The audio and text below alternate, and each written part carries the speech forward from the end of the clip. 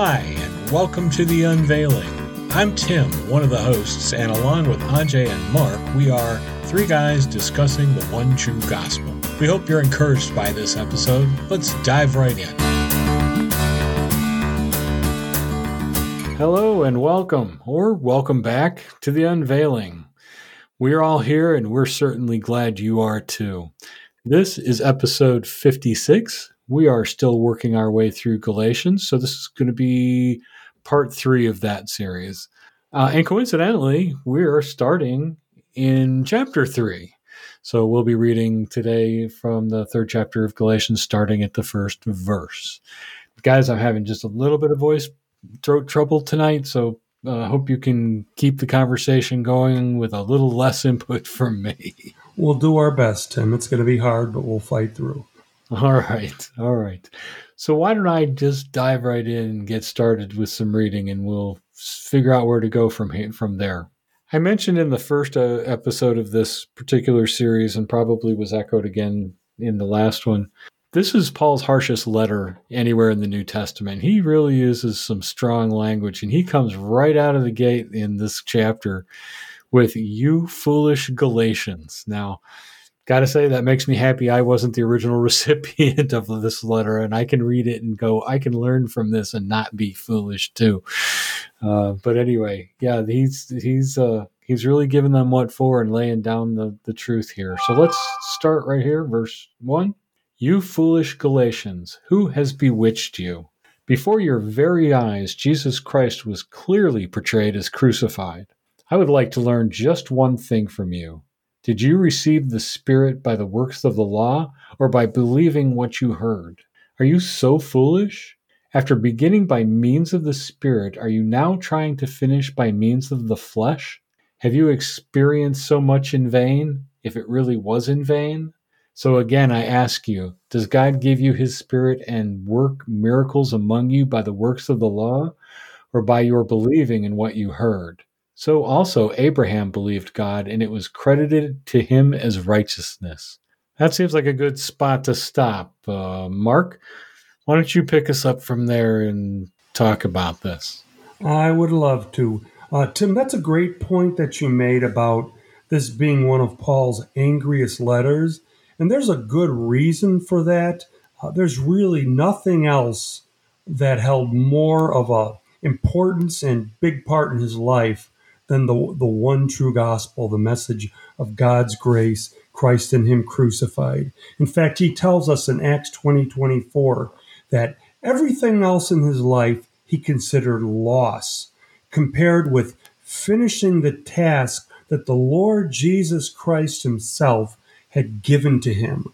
Earlier in Galatians, Paul had already told us that no man taught him this gospel. He didn't receive it from any man, but he had it by direct revelation from the resurrected Christ.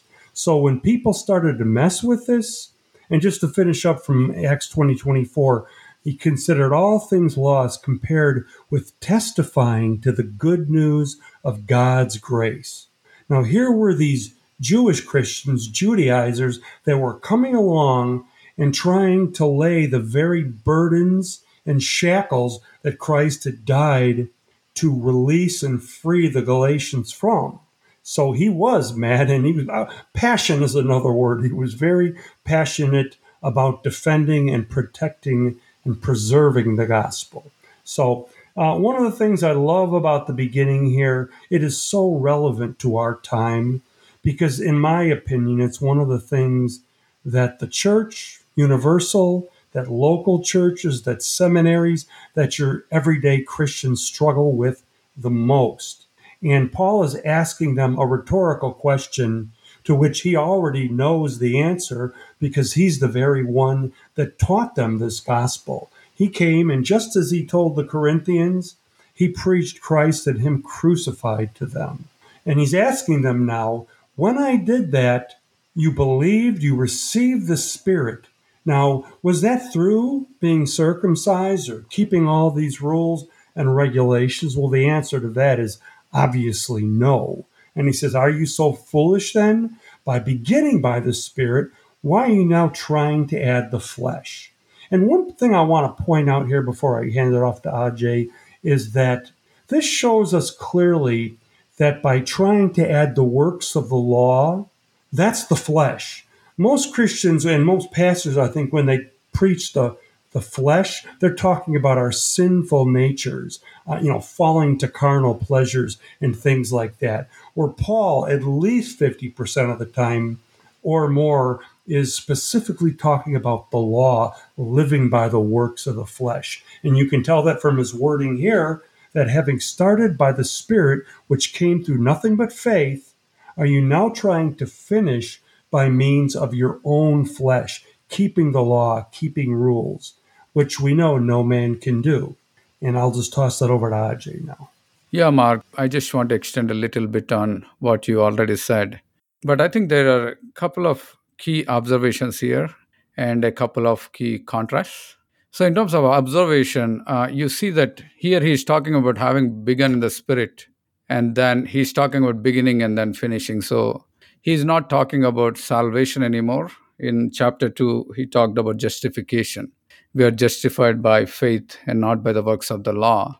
But here he's talking about, in Christian life, once you have begun in the spirit, now finishing is right, actually, living this life on this earth until we see our Lord Jesus Christ. So he is clearly talking about living the Christian life here. And some people refer to it as sanctification.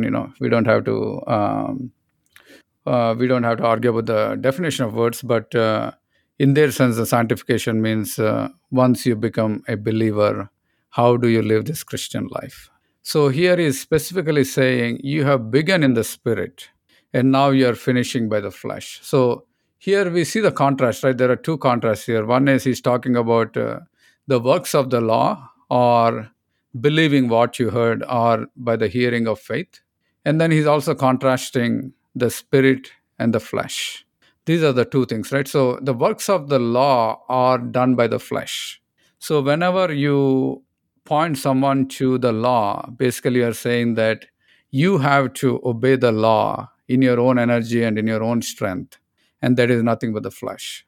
And the other thing is the hearing of faith. So either you obey the law, and that you have to do by your own self, which is your flesh, or the other option is you simply believe. When you simply believe, what you are doing is you're basically operating in the flesh, operating in the spirit. So there are two options here. Either you operate in the spirit or you operate in the flesh. You begin with the spirit and then you continue in the spirit, or you begin with the flesh and you continue in the flesh. You can't really mix spirit and flesh, and you cannot mix works of the law and the hearing of faith or believing. And the example he gives in verse 6 is just as Abraham believed God, right? How was he justified? How was he made righteous? Simply by believing. And he's saying, just as you have begun, right? You began by believing. Now you also continue your Christian walk by believing. Just as Abraham believed. Now you believe. By believing, you receive the Spirit. And by the same believing, you continue your Christian walk, or you walk in the Spirit.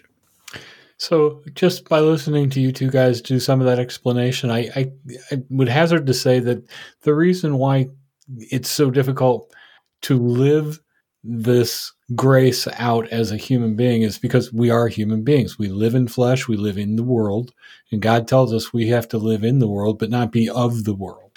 And there are certain things that we can't avoid. We, as human beings living in the planet, there are rules and things that we have to do or abide by. Gravity. I can't break gravity just by thinking about it enough. I can't, I'm not going to get ahead in my job if I don't work hard to please my bosses and do stuff like that. So that works mentality while it's of the world, is pervasive in everything we do.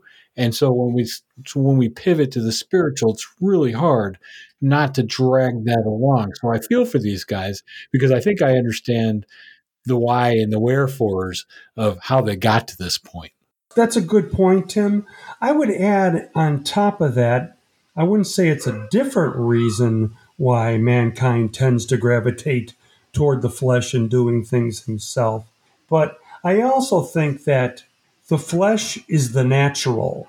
Okay, it's quantifiable. We as human beings need to be able to explain everything. It's the scientific nature. It's like it's living in the natural.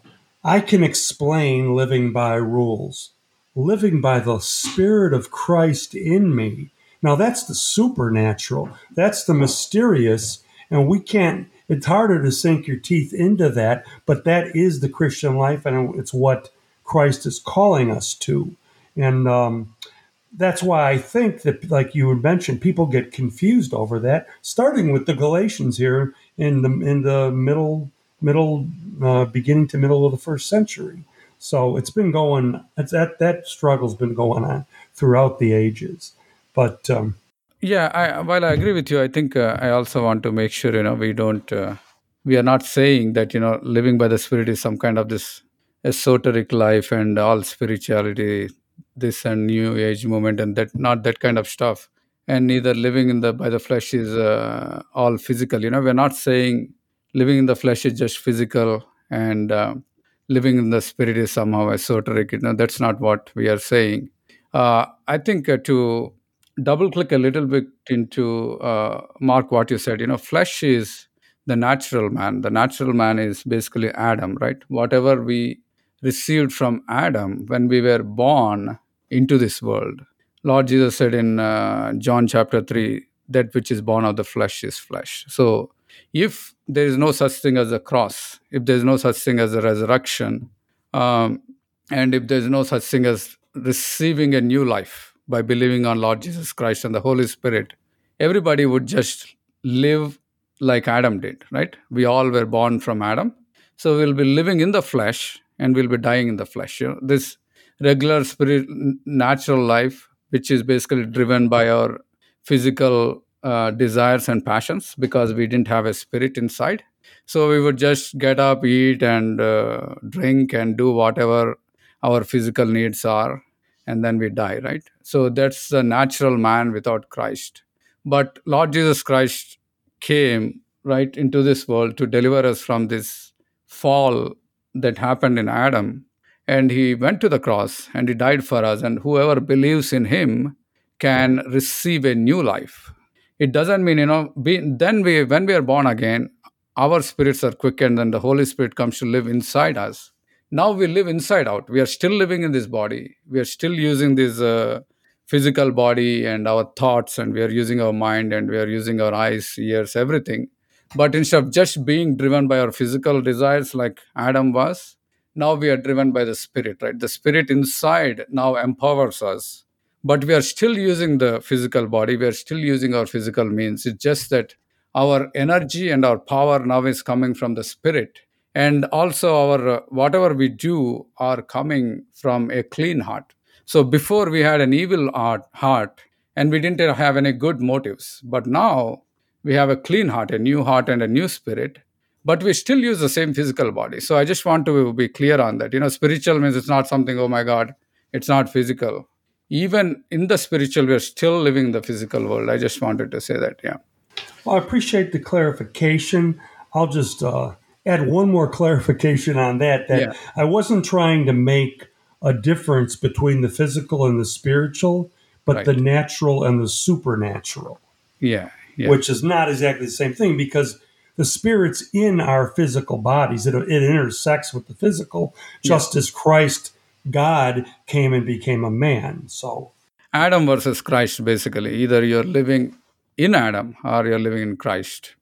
and even that though has that same tinge of the natural versus the Yeah. supernatural. And Yeah. even right here, Paul says that does God give you His Spirit and work miracles among you by the works of the law or by believing what you heard? Yeah. So, right there, it's saying that faith has miracles, faith has the Holy Spirit, works that, what is it? Where's it at here? The flesh, all it has is work. Yeah. And that's a way that seems right to a man because, as Tim mentioned, that's what we experience in the natural. So, I think one other thing, like I think before we move on, I think the contrast is works of the law requires the energy of the flesh. So if you're depending on your flesh to do something, right, you're still operating in the flesh. Instead, if you simply trust God, regardless, end of the day, if you boil Christian life, all we need to do is believe. That's it, as simple as that. We are born again by believing, and we walk this Christian life by believing. So either we are trusting and resting at any point of time and expecting God to work in us and through us, or we are somehow trusting and believing in ourselves and in our self effort, and we are trying to make things happen in the energy of our flesh. So the more we believe and the more we rest, the more the spirit goes to work. The more we strive and the more we exert self effort, flesh goes to work. And the Apostle Paul, in one of, I think I can speak for all three of us, favorite chapters of the Bible, is 2 Corinthians 3.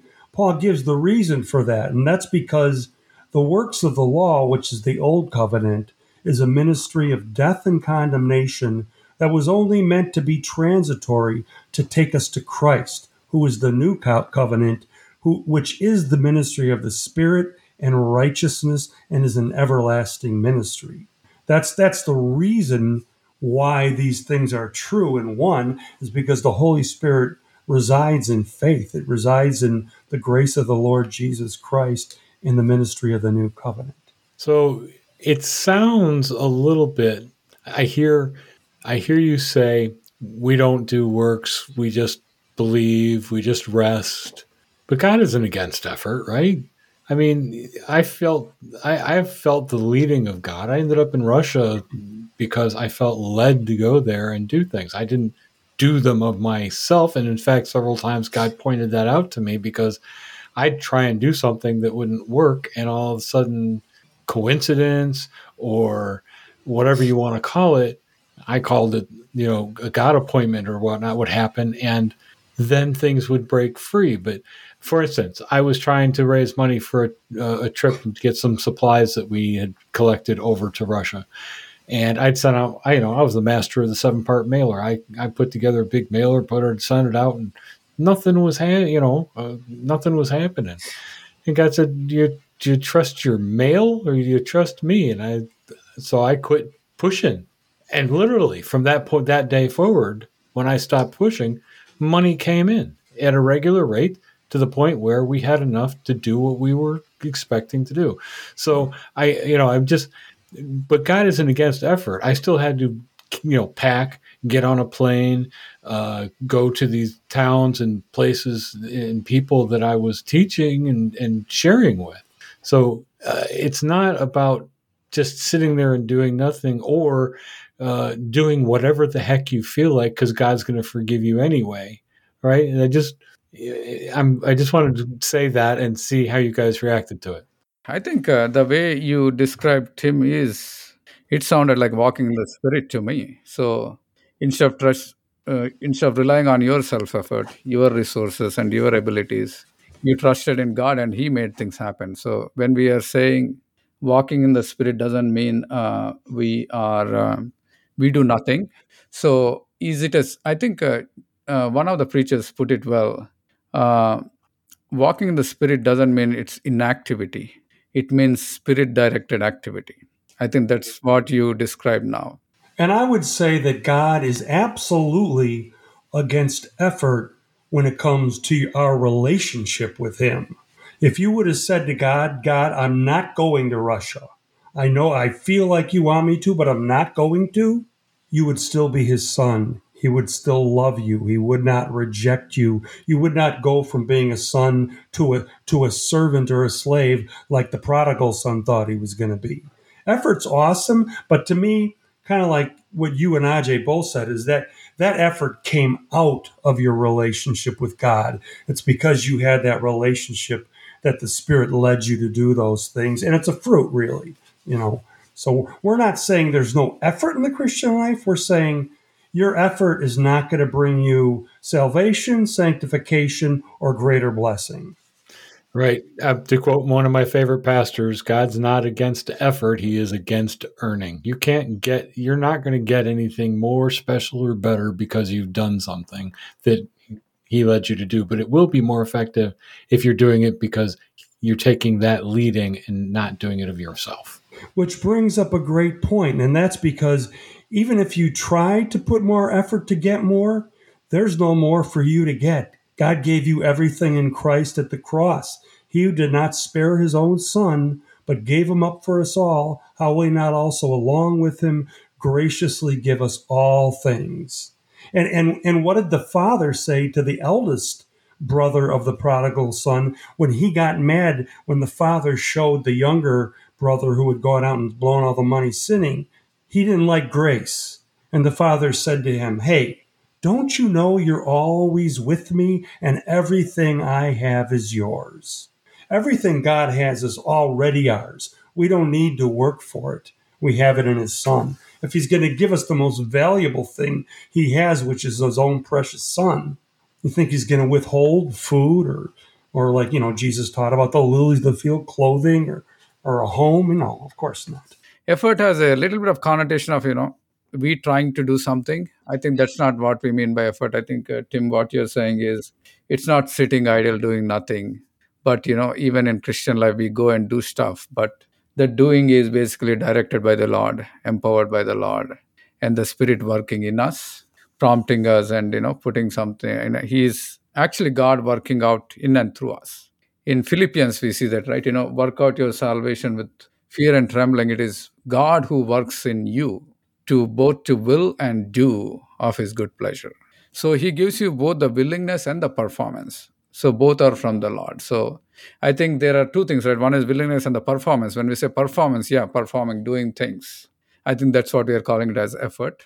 But it doesn't mean, I somehow out of my own self energy, motivating myself, initiating myself, doing something for God, but rather God is the initiator, right? He is working in us. I guess one way to think about it is who is initiating it. God initiates it. He is the author and the finisher of our faith. He also finishes and he gives us the energy to do things. We don't have to initiate something for God and do something for God or do something for God's blessing. We are simply resting in the finished work, and as God puts stuff on our heart, we just move, right? There. And we all know as believers, when God is telling us to do something, we know that most of the time we may not be able to finger point what God is telling, but we do it. So, and when we know when things are of God, when things are of not God, God is loving and he just course corrects. We don't have to worry too much about it. That scripture you just mentioned, Ajay, when you think about it, that Christ being the author and finisher of our faith, that goes perfectly with Galatians, this first chapter we're reading, starting in the Spirit. Christ was the author, started the work in us. And, that's why we don't try to finish in the flesh, because Christ finishes in us. They really go together well, don't they? Well, thanks for bringing that back around, Mark. I couldn't have done a better segue if I tried. So I'm going to bring us back to the passage that we were reading, and I'm going to reread verse 6 because I think it's kind of a verse that ties the first section with this next section that's coming up. So also Abraham believed God, and it was credited to him as righteousness. Understand then that those who have faith are children of Abraham. Scripture foresaw that God would justify the Gentiles by faith and announced the gospel in advance to Abraham. All nations will be blessed through you. So those who rely on faith are blessed along with Abraham, the man of faith. Someone want to break that down for me a little bit? I think I got the gist, but... Let me set the context, and then I'll let Ajay break it down. So the people that are coming in that are trying to mislead the Galatians, we mentioned in the earlier podcast that these are Jewish Christians called the Judaizers. They believed that you're saved by putting your faith in Christ, but they also believed you needed to keep the Jewish Mosaic law, the Torah basically, which was all the laws from the first 5 books of the Bible. So, and they considered themselves from Abraham, because they were from his line, the Jewish people, as the children of Abraham. And instead of, the reason they were chosen was for the gospel to come to all nations. Okay? But they took that and used that as, hey, we're the children of Abraham. And they looked down at Gentiles and actually called them Gentile sinners. And they would shun them and avoid them. They weren't allowed, their religion and their rules didn't allow them to eat with them or spend time with them. They couldn't touch them or they'd be ceremonially unclean and couldn't go into the synagogue. So Paul is straightening this out with the Galatian believers and saying, look, they may look down on you and say they're the children of Abraham, but Abraham became who he was because of the faith and belief he put in God. And because of that, the promise and the gospel came to him and to us. And Paul's saying, hey, wait a minute. You are the children of Abraham when you put your faith in Christ alone. So that's kind of the context that Paul is pouring this teaching into. Excellent context, Mark. And I would like to, with that context, pull out a few nuggets again from this passage. Uh, so, one thing he's saying that, again, like we just mentioned, just going back to verse 6, even as Abraham believed God and it was accounted to him for righteousness. So, what he's saying is, just as you have started in the spirit, right? Just as your justification is by faith, just as you became righteous by faith, you also walk in the spirit by faith. And not only that, right? Now he is saying, how do you become the sons of God? He's talking about multiple things. How do you become righteous? It is by faith. How do you begin in the spirit? It is by faith. How do you walk in the spirit? It is by faith. Now he is saying, how do you become the sons of God or sons of Abraham? So like Mark put it, right? So you are thinking, you're sons of Abraham because you're born to him or born in the lineage of Abraham. No, not that. Only those who are of faith, they are the sons of Abraham, right? And also the sons of God, which he talks about later. And then he says, and the scripture foreseeing God would justify the Gentiles by faith, preach the gospel to Abraham before saying, in you all the nations shall be blessed. So then those who are of faith are blessed with believing Abraham. Again, here, if you go back, it says, God preached the gospel to Abraham before, saying, in you all the nations be blessed. It is from Genesis 22, I believe. I think it is 22. So there, when he's saying, when in you all the nations are blessed, you may be thinking, these blessings, everyone has their own idea of blessings. Or they might be thinking of riches, they might be thinking of good health, they might be thinking of this and that. But if you look at the context, the blessing of Abraham is justification by faith. So those who are of faith are justified, right? And those who are of faith are the ones that are blessed with believing Abraham. Because here it says, right, foreseeing that God would justify the Gentiles by faith, he preached the gospel saying that in you all the nations shall be blessed. So clearly the blessing of Abraham is justification by faith. So we are justified by faith, and we receive the blessing of Abraham by faith, and we also become the sons of Abraham by faith. And then he's saying that only those who are of faith are blessed. In other words, those who are not of faith, they're cursed. And as we move forward here, you're going to see Paul start to even break that down more deeply. So I'm looking forward to that. Tim, you want to pick it up from there? Did you have something to add? I'll go forward from here. All righty. So we're going to pick back up on verse 10. For all who rely on the works of the law are under a curse, as it is written. Cursed is everyone who does not continue to do everything written in the book of the law. Clearly, no one who relies on the law is justified before God, because the righteous will live by faith. The law is not based on faith. On the contrary, it says, the person who does these things will live by them. Christ redeemed us from the curse of the law by becoming a curse for us, for it is written, cursed is everyone who is hung on a pole. He redeemed us in order that the blessing given to Abraham might come to the Gentiles through Christ Jesus, so that by faith we might receive the promise of the Spirit. Another good place to stop. Yep. Well, Paul does such a great job of coming back around full circle. Yeah. He's talking about starting and finishing in the Spirit. Then he goes into Adam, who was the first person that believed that it was credited as righteousness to him. And it's Abraham, you mean? I'm sorry, what did I say? Yeah, you said Adam. So. Oh, I'm sorry, Abraham. Yeah. So Abraham was the first man of faith that God completely credited righteousness to him by faith alone. And then he goes into it deep, and then he's bringing it all the way back to Christ to show that all that stuff.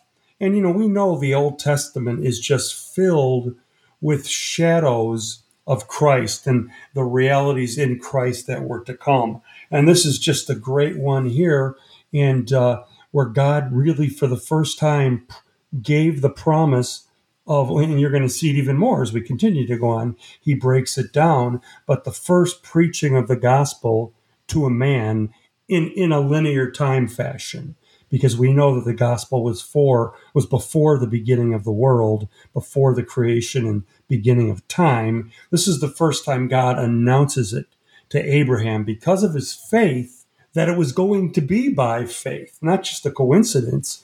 Abraham believed, and so it was credited as faith, but God already had the plan that I'm going to save all these people. It's always going to be about faith. That's the only way to get righteousness. And it's just such a perfect circle how he says he redeemed us in order that the blessing given to Abraham might come to the Gentiles through Christ Jesus, so that by faith we might receive the promise of the Spirit. Yeah, if you read Paul's letters, he uses a lot of contrast. Like Romans 5, here there are so many contrasts we are seeing. Even like in 2 Corinthians chapter 3, Mark, your favorite chapter, right? There is so much of contrast between the old and the new. Here also we see so many contrasts, right? So we just read in verse 9, everyone who is of faith are blessed with believing Abraham. And now he says, he is also contrasting the blessing and the curse. How are we blessed? We are blessed because of our faith in our Lord Jesus Christ. And if you are not the one, who is of faith, then he says, you're under a curse. Like, how do you fall under the curse? Instead of believing in the finished work of Lord Jesus Christ, instead of relying on your faith, I think the rely is a key word here. I'm reading in NIV now, in verse 9. So those who rely on faith are blessed, along with Abraham, the man of faith. But those who rely on the works of the law. So there are only two choices here. If you break it down, even I think the other day we talked about it, even a mixed gospel is not really mixed gospel. It's basically law. So either you are entirely relying on the finished work of Lord Jesus Christ, or you're relying on yourself to keep the law. So if you rely on the works of the law, you are under a curse. Why? Because if you want to be blessed by the law, you have to continue. Look at this. It says, cursed is everyone who does not continue to do everything written in the book of the law. You have to continue to do everything written in the book of the law all your life. From the day you are born until your last breath, you have to continue to do everything that is written, not some things or one thing. Only then you will not be cursed. Otherwise, you will be cursed. So clearly, no one who relies on the law is justified before God, because the righteous will live by faith. And it says the law is not based on faith. On the contrary, it says the person who does these things will live by them. So basically what it's saying, right, if you want to live by the law, if you want to be blessed by the law, you have to continue to do everything written in the book of the law from the day you're born until the day you die. Otherwise, you're cursed. So basically what it is saying is, basically everyone is cursed because nobody could do that. And we needed someone to redeem us from that curse. And Lord Jesus Christ did exactly the same. He redeemed us from the curse of the law by, how did he redeem us? He became a curse for us, because it says, cursed is everyone who is hung on a pole. He redeemed in order that the blessing of Abraham might come to the Gentiles. Again, we saw, what the blessing of Abraham is. It is a justification by faith. When we are justified by faith, then we receive the Holy Spirit. So, and then once we receive the Holy Spirit, we are dead to the law, we are dead to the flesh, and now we operate in the Spirit. We don't go back to the law, or we don't go back to the works of the flesh again. Yeah, what's interesting is in chapter 1, I think I'm going to pointed it out before, Paul, when he's getting in the face of the Galatians and saying, hey, here's what the gospel is, living in the grace of Christ.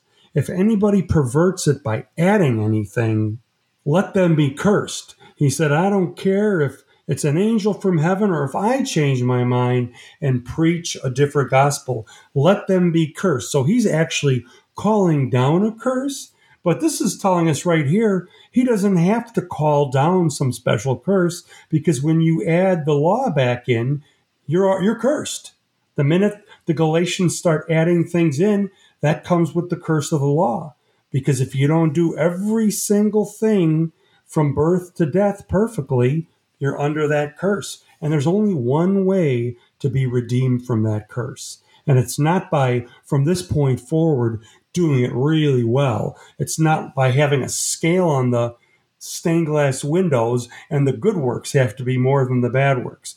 One way, he redeemed us. Christ redeemed us in order that the blessing given to Abraham might come to the Gentiles. The only way to be redeemed. And once you're redeemed, why in the world would you want to go back under the curse of the law? I don't know why. Yeah, I think I want to clarify one thing. I think we talked about several times. I don't think, Mark, you meant that.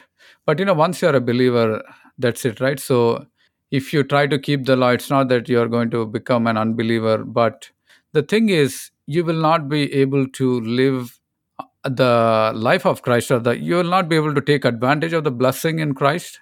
I think if you go back to the law, the curse kind of operates in this life, and you do not really walk in the Spirit or walk in the blessings of Lord Jesus Christ. So in order to walk in the blessings, you want to go back again to faith, right? Most of the Christians, I think, do this mistake.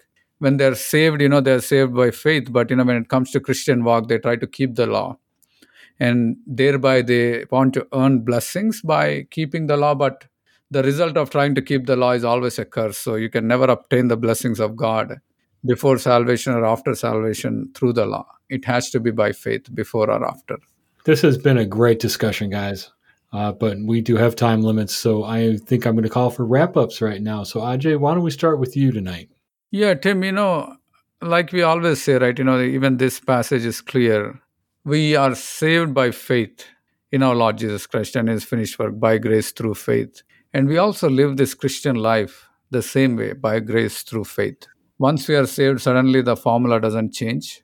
What people do is, most people, they are saved by simply putting their faith in Lord Jesus Christ. But, once they join a church, I think their faith gets corrupted and they start trying to obey the law in order to get the blessings of God. But here the passage is clear, right?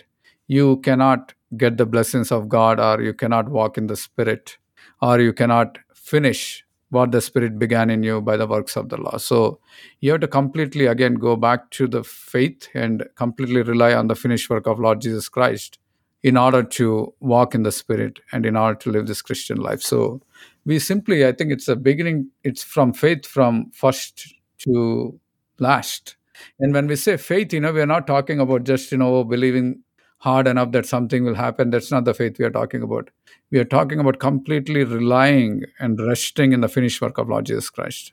Lord Jesus Christ, when he died, he not only shed his blood to take away our sins and remove us from the curse of the law, but on the cross, the old man was also crucified.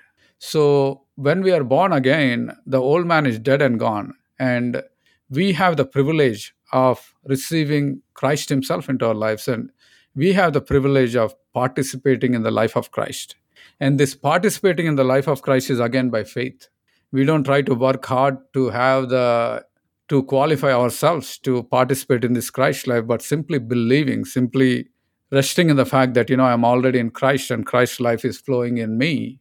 And by that faith, we simply live this Christian life. I should have went first. I knew I should have, because Ajay just stole my scripture, but I'm going to read it anyway. This is Paul in Romans 1:17. He says, "For in the gospel the righteousness of God is revealed, a righteousness that is by faith from first to last, just as it is written, the righteous will live by faith." So another way of saying start in the Spirit, finish in the Spirit. Faith from the beginning, faith till the end.